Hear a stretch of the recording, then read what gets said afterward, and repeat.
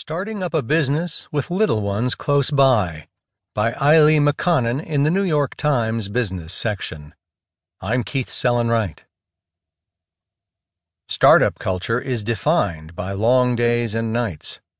Shoestring budgets, thin staffing, and lots of trial and error are hardly ideal conditions for any entrepreneurs, let alone working parents. To address those challenges, a new crop of workspaces are aiming to make it easier to